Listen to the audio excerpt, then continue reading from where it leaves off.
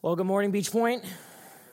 And my name is Jason. I'm the Associate Pastor of Community Life here on the Fountain Valley campus, and we are in week 4 of a series called Confident and Unashamed, and it's built around this important verse that's about an important event in 1 John 2:28. I'll just read it to you. It says, "And now, dear children, continue in him so that when he appears," there's that event, "we may be confident and unashamed at him before him at his coming."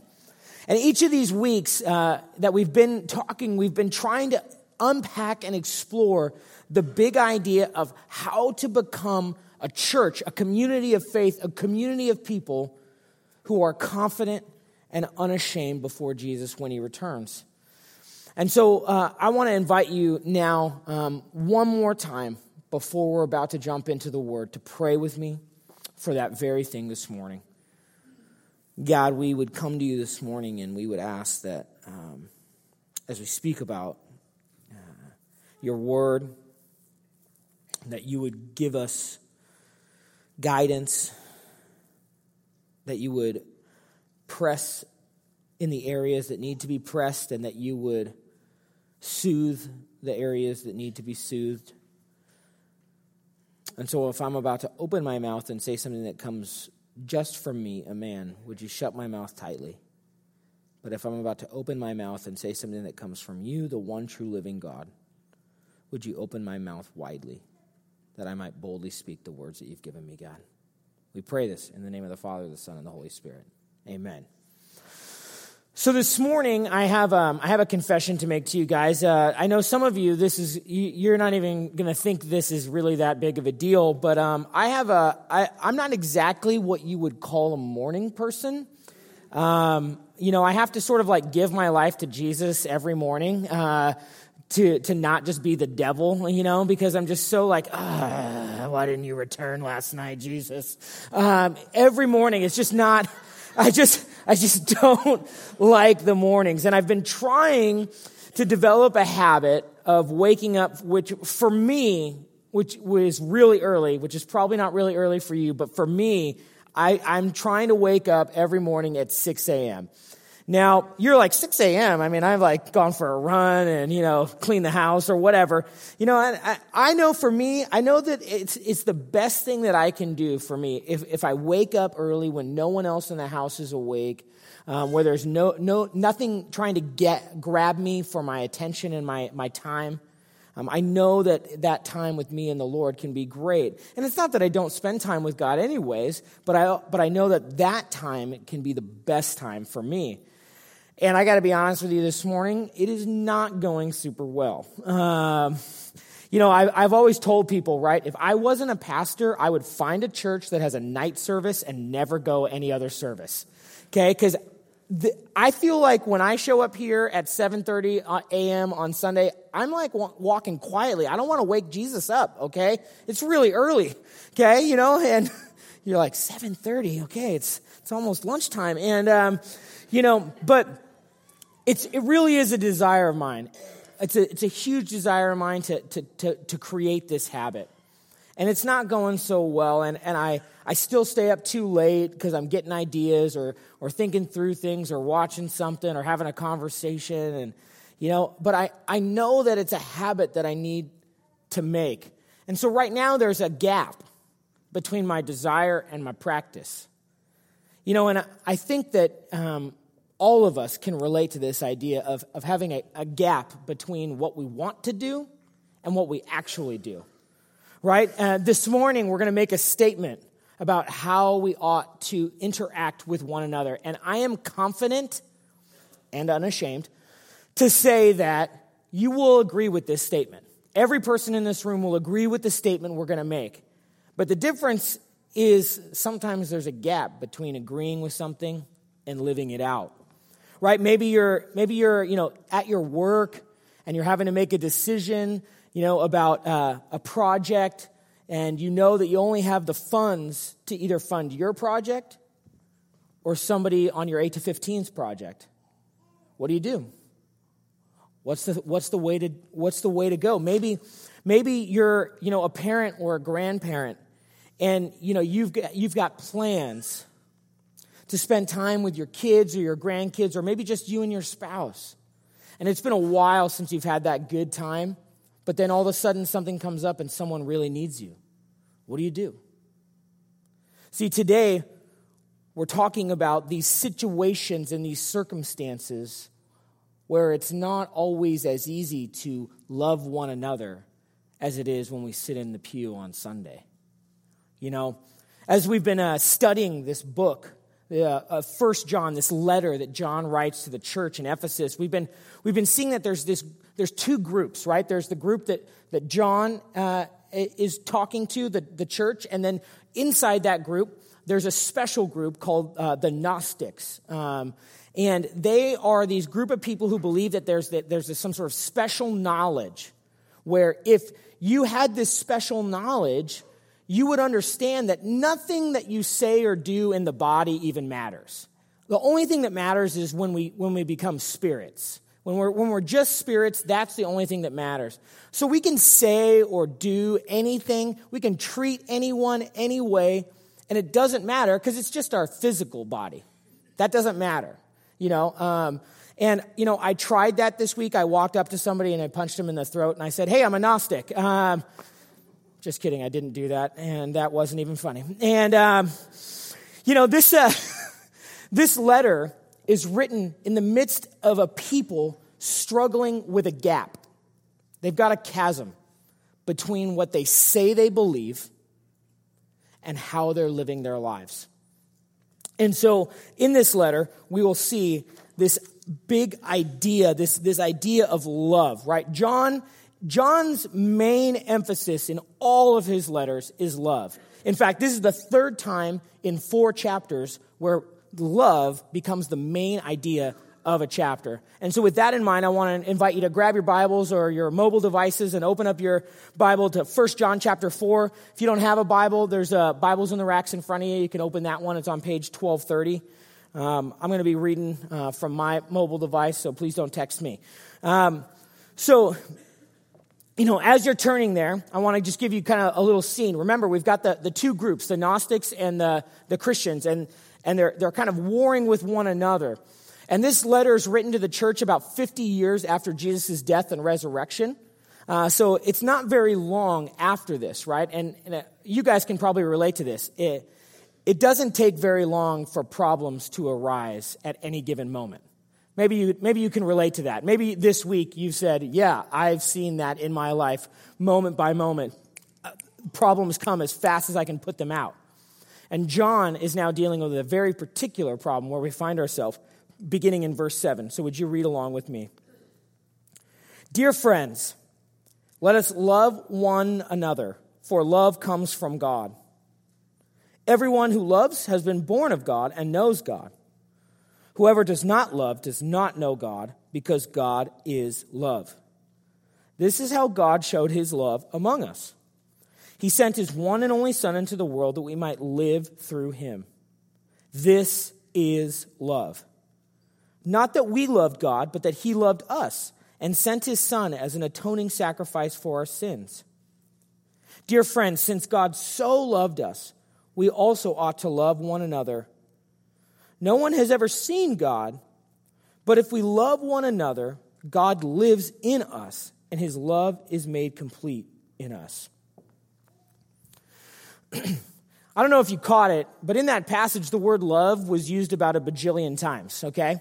It's kind of an important idea here, and it really shapes and frames all of what we're talking about this morning. So I want to encourage you to grab inside your bulletins, your note page, take notes and follow along. You remember way more what you write down. Our big idea, the sermon in a sentence, the idea that's framing and shaping everything we're talking about, and the first thing I want you to write down is this, that a confident and unashamed church loves one another sacrificially. A confident and unashamed church loves one another sacrificially.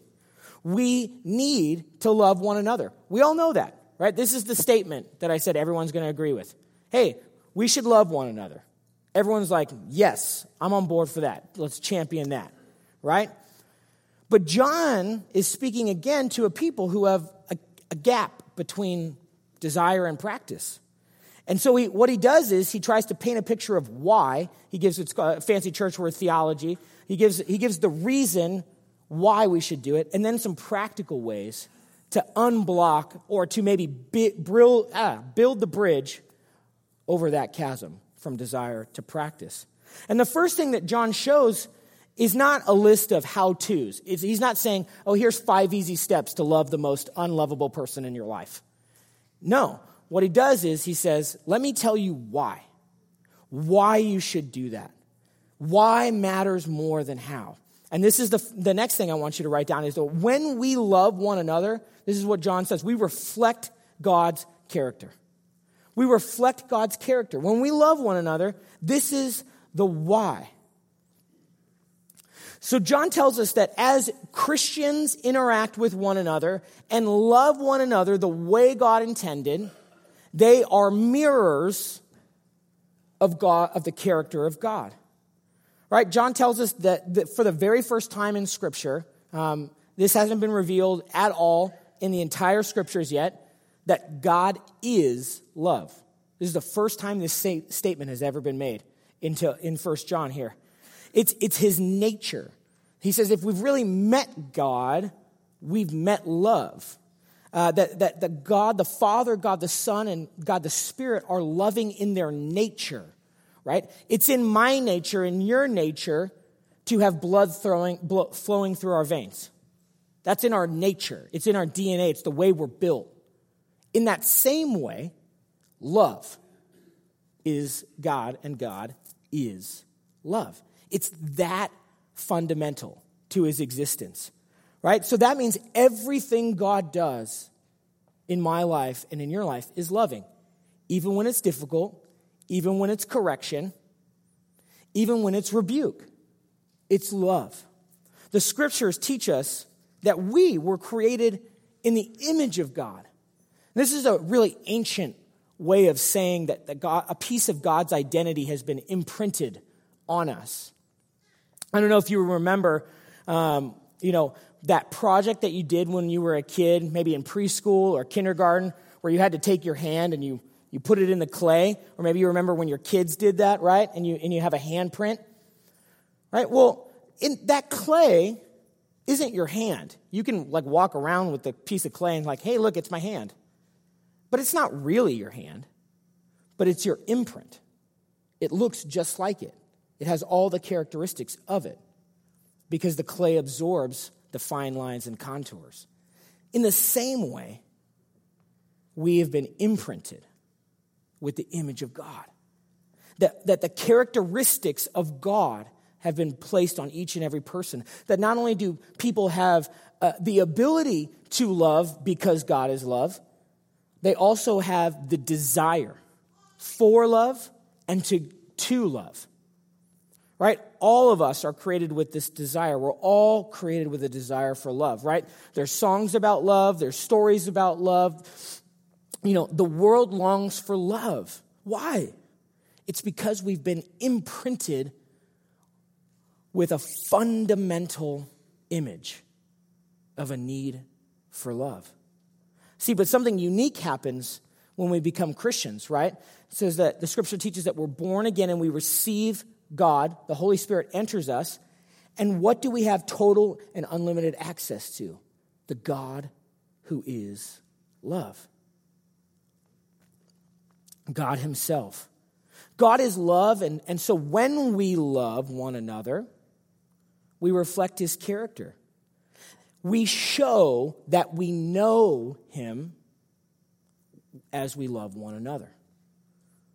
Right? If we know God, the God who is in his character, in his essence, love, then we ought to love one another. Just like if you know me, don't call me before 9. It's not going to be a good conversation. You and I will not have a friendly conversation. It'll be straight to voicemail, decline. And I'll decline you in the Lord, okay? I'll decline your call in the Lord. And it's because that's just who I am. Now, if you want to call me at 11 at night, I'm down. Let's go hang out. You're like, 11? I've been asleep. No, I'm excited. Let's do something. See, if you knew me, you'd know that about me. In the same way, if you know God, you would experience love. So God gives us this image. He gives us this imprint so that we can reflect it. When we love one another, we reflect that love. But he goes on to say, what does this love look like, right? Because we saw in the video, love has 1,000 definitions. Love has 10,000 definitions, right? We say, I love my spouse and I love tacos. Both should be statements you say all the time, okay? They're delicious. But you don't mean the same thing, right? So what does John really mean? What does he mean when he talks about this love? Well, this is the next thing I want you to write down. When we love one another, we must love sacrificially like God. We must love sacrificially like God. When we truly love one another, our brothers and sisters in the faith, the way God has showed us, the nature of that is sacrificial. It's costly. It's not cheap, right? John knows that this word needs some clarification, and so he goes on to say, look, you have to understand the kind of nature, the kind of love, that we're talking about, the nature of that love is beyond what you're thinking. It's bigger than what you're thinking, right? The word he uses for it is the Greek word that many of you have heard before. It's the word agape, right? It's the closest thing in Greek, the Greek language that we have to the Hebrew word for the love of God, which is hesed. I don't know about you, but if you went and looked up the definition of love in the dictionary, it would be about maybe a page. Well, the definition of the Greek word agape is about 10 pages. And the definition for God's love, hesed, in Hebrew, is about 200 pages. It's not brotherly love. It's not affinity love. It's not, hey, you and I are kind of similar. We have some common traits, so I'm going to care about you and love you. It's a sacrificial love that gives itself away for the benefit of others. Always. Right? See, this is what God did. This is what John says, right? He says that this is how God showed his love among us in verse 9. He sent his one and only Son that we might live through him. This is love, not that we love God, but that he loved us and sent his Son as an atoning sacrifice for our sins. We need to understand that this kind of life-altering, eternity-changing love isn't something that you stumble upon. It's something that's pursued you your whole life. It's not something that's pursued you. It's someone that's pursued you. And long before, I love the way Kathy said it, long before we ever uttered praise, God was worthy of it. Long before we ever sought him, he sought us. Right? The most famous verse in all the Bible that's held up at football games and baseball games, God so loved the world that he sent his one and only Son, that whoever believes in him will not perish, but have eternal life. Right? But when did that happen? Romans 5:8. While we were still sinners. When we were running from God.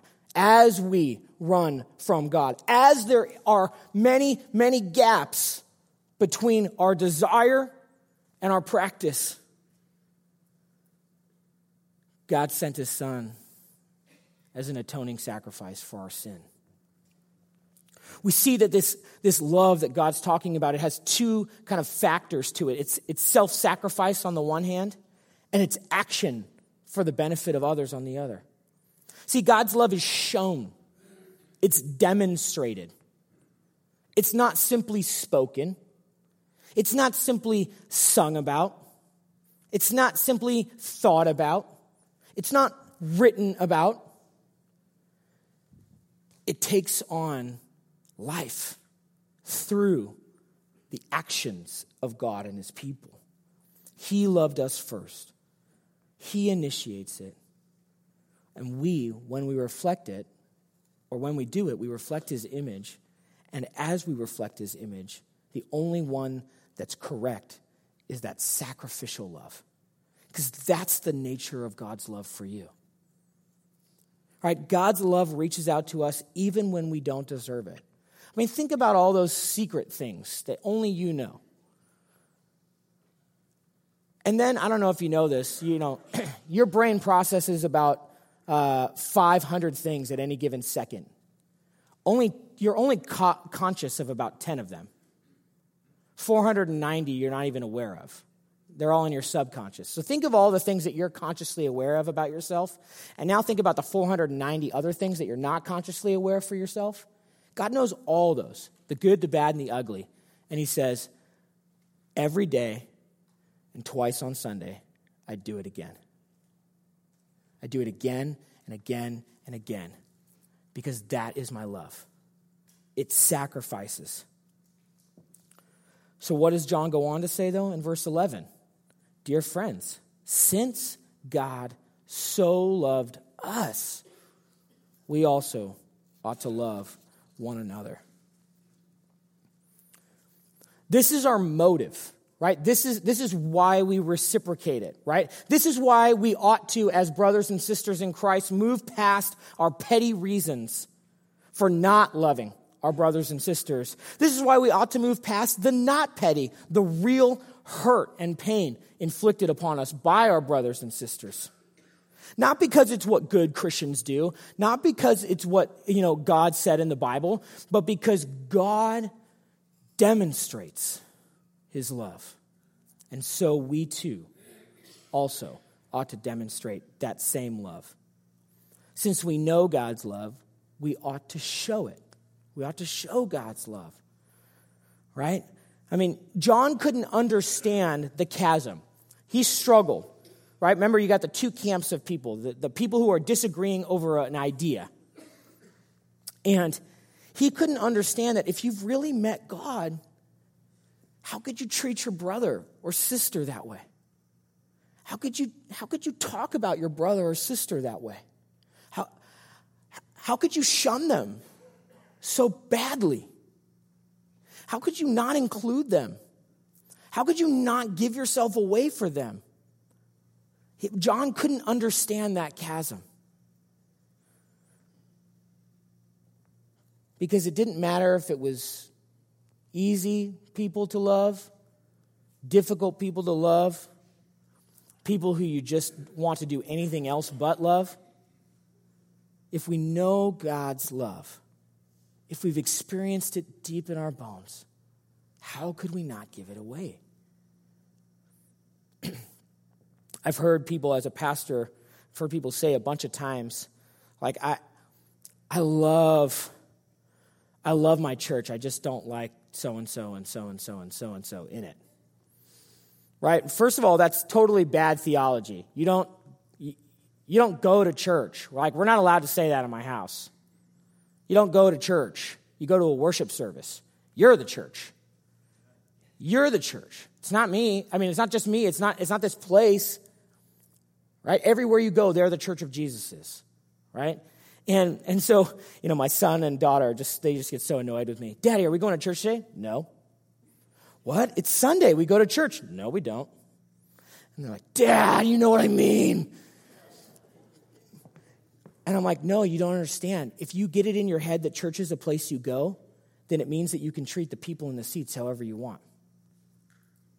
Because you don't see them as the beloved child, the beloved daughter, the beloved son of the living God. Right? And so one of my friends, he taught me it this way. He said, well, since the people are the church, and the scripture talks about the church as the bride of Christ, another way to put it, Jesus' wife, essentially what you're saying when you hate your brother or sister, or when you do ill to your brother or sister, you're saying, I love Jesus, but I hate his wife. Because you're hating his bride, the church. Now I'm going to be honest with you. If you came up to me and said, Jason, I want to just let you know, man, I love you. You're the best. But I hate your wife. I mean, she is just the worst. There would be some conversations that you and I would have to have about never speaking again and owing apologies and making it right. Because you can't, this is how difficult it was for John, because this is the way he saw it. You can't say I love God and hate his wife. That's impossible. You cannot have a relationship that way with any human. You can't go to your best friend and say, I love you, but I hate your spouse. You're not going to be friends for very long. It won't work. Right? In this same way, when we harbor hate and bitterness and pain and conflict, gossip, envy, slander of our brothers and sisters, with our actions, we are saying, I love you, Jesus, but I hate your wife. And I know that's a really hard statement.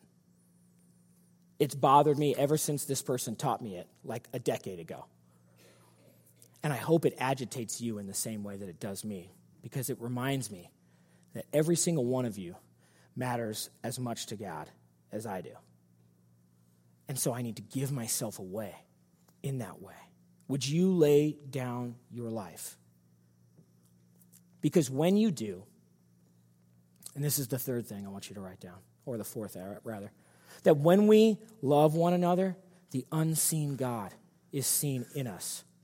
When we love one another, the unseen God is seen in us. Right? Verse 12 says it this way. It says, no one has ever seen God, but if we love one another, God lives in us, and his love is made complete in us. It's a new word. It's a new word. It's cool. As a youth pastor, I used to get this all the time. Like, well, somebody in us. That's so magical. It's so magical. Michael, you're the best. As a youth pastor, I got this all the time. Well, somebody somewhere in the Bible had to see God. Nope. Never happened. Closest people got is like, hey, turn your back and I'll sort of walk by you, but don't really look, because if you do, you'll die. It'll be bad for you. Right? And because the amazing majesty and glory of God and perfect holiness against our sin nature, the two just don't mix when they spend time together outside of Jesus. And so, when we think about this, what we're really saying is John's his later gospel, right? He's going to write a gospel, and he's going to say this teaching of Jesus. It's so huge. And friends, you'll get what I mean by this in a second. There's no plan B.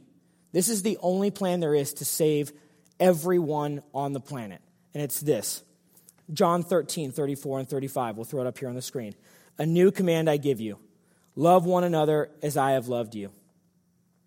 So you must love one another. And get this. By this, everyone will know you are my followers. There's no plan B.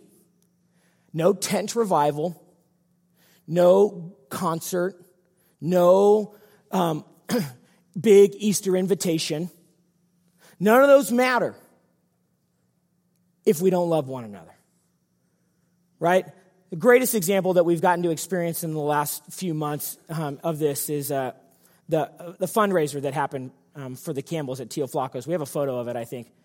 If you can see, the line's going all the way back to the fence, in that far right middle of the picture.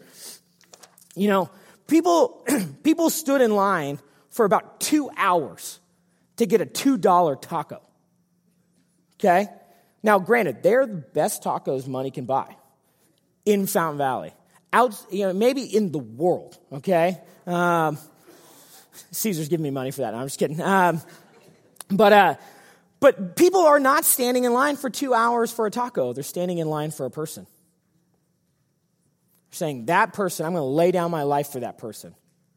And I don't know if you guys understand this. The world saw this moment. I coach my son's baseball team at Fountain Valley Pony Baseball, and I've had so many people say, "You're a pastor at the taco church," and I'm like, "That's the best name ever," But think about it. People far from God saw that moment, and they said, "That's amazing."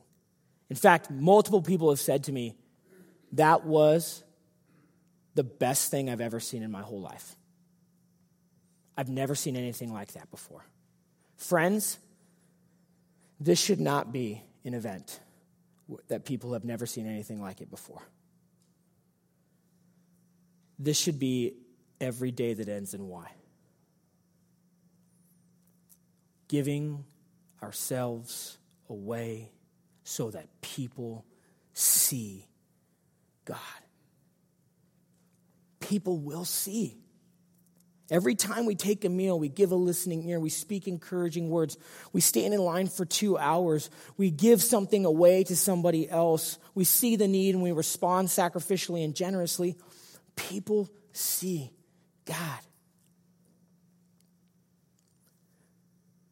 Is there anything worth more? And so my question for you this morning in response to this passage, there's really no other question. John knew he wasn't perfect, and his church wasn't going to be perfect either. But he wanted to lessen the chasm between desire and reality. And so my question for you is, and for me, is how will you grow in loving one another sacrificially? And this is the last thing I want you to write down. How will you grow in loving one another sacrificially? You know, actually, if you're like me,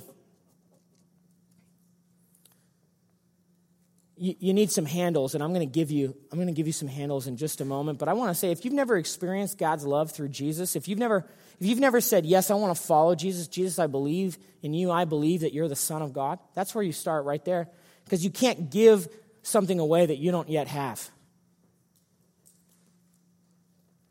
And so if that's you, I want to invite you this morning to say, Jesus, I don't know what it's going to look like, but I'm going to follow you. But if you're a Christian here this morning, and then I want to challenge you is, do you show up to the worship service so that you can get what you want for you and your kids, for you and your family? Friends, that's called consumerism, not Christianity. That's self-serving, not self-sacrifice. I'm not saying there's anything wrong with showing up and enjoying yourself. Please do. I hope you do. But if the reason you're here is to enjoy yourself, not to give yourself away, then I think we're missing the mark. What is it that's in that chasm for you? Is it fear? I don't know. I've given myself away before and I've been hurt. Is it maybe just selfishness, right? Like it's, you know what? I don't have time for it. Maybe it's just that. Maybe it's time. Maybe you've made your life so busy doing God's work that you forget why you're doing it and how to do it.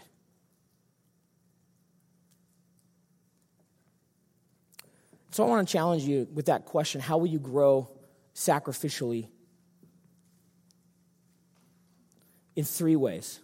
I want you to ask yourself, I'm going to invite you to pray in just a moment, and I want you to ask God, would you show me the answers to these 3 questions? And then we're going to throw them up here on the screen. 3 growth challenges. What could you do in the next 24 hours from right now, before 9:21 a.m. tomorrow? What could you do to give yourself away to a brother or sister? What's one way you could do it? Second challenge. What's something you could do over the next 7 days before you show up here in this room to worship and praise God with the praise that He's due? What could you do to give yourself away?